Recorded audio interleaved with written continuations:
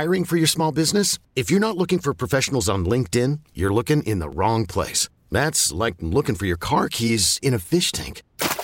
LinkedIn helps you hire professionals you can't find anywhere else, even those who aren't actively searching for a new job but might be open to the perfect role. In a given month, over 70% of LinkedIn users don't even visit other leading job sites. So start looking in the right place. With LinkedIn, you can hire professionals like a professional. Post your free job on linkedin.com/recommend today. This is going to the show, and I'm just a regular guy. Well, pal, it took 40 years, but finally, we got the sequel to Halloween. Forget all the other sequels and reboots. None of them matters. Take your VHS tapes, your DVDs, your laser discs, and throw them into a stream, because this new Halloween exists in a world where all of the blood and the guts and the gore from over the years never even happened. It's an actual sequel to the original movie from the 70s that scared the heck out of us and opened up the door for a multitude of unrelenting and inferior slashers for years to come.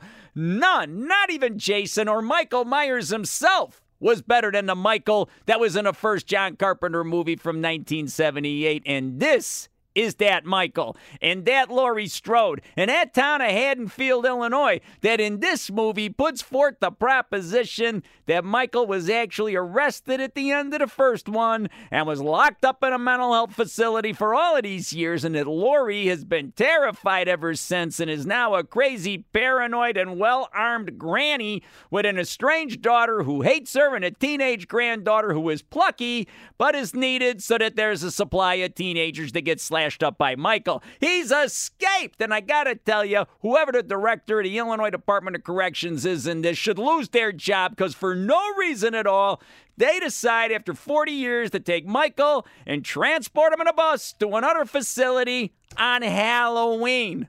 What are they thinking? So he ends up in Haddonfield once again to pick up where he left off and set up the final confrontation with Laurie, who is ready.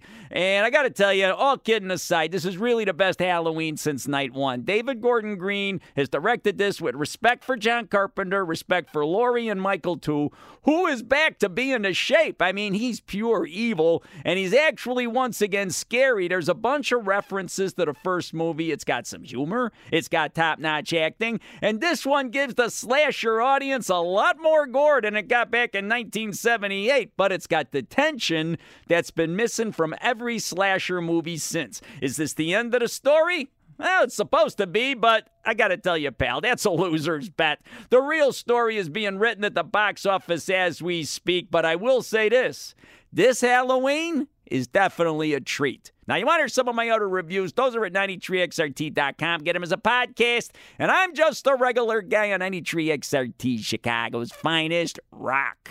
This episode is brought to you by Progressive Insurance. Whether you love true crime or comedy, celebrity interviews or news, you call the shots on what's in your podcast queue. And guess what? Now you can call them on your auto insurance too with the Name Your Price tool from Progressive. It works just the way it sounds. You tell Progressive how much you want to pay for car insurance, and they'll show you coverage options that fit your budget. Get your quote today at Progressive.com to join the over 28 million drivers who trust Progressive. Progressive Casualty Insurance Company and Affiliates. Price and coverage match limited by state law.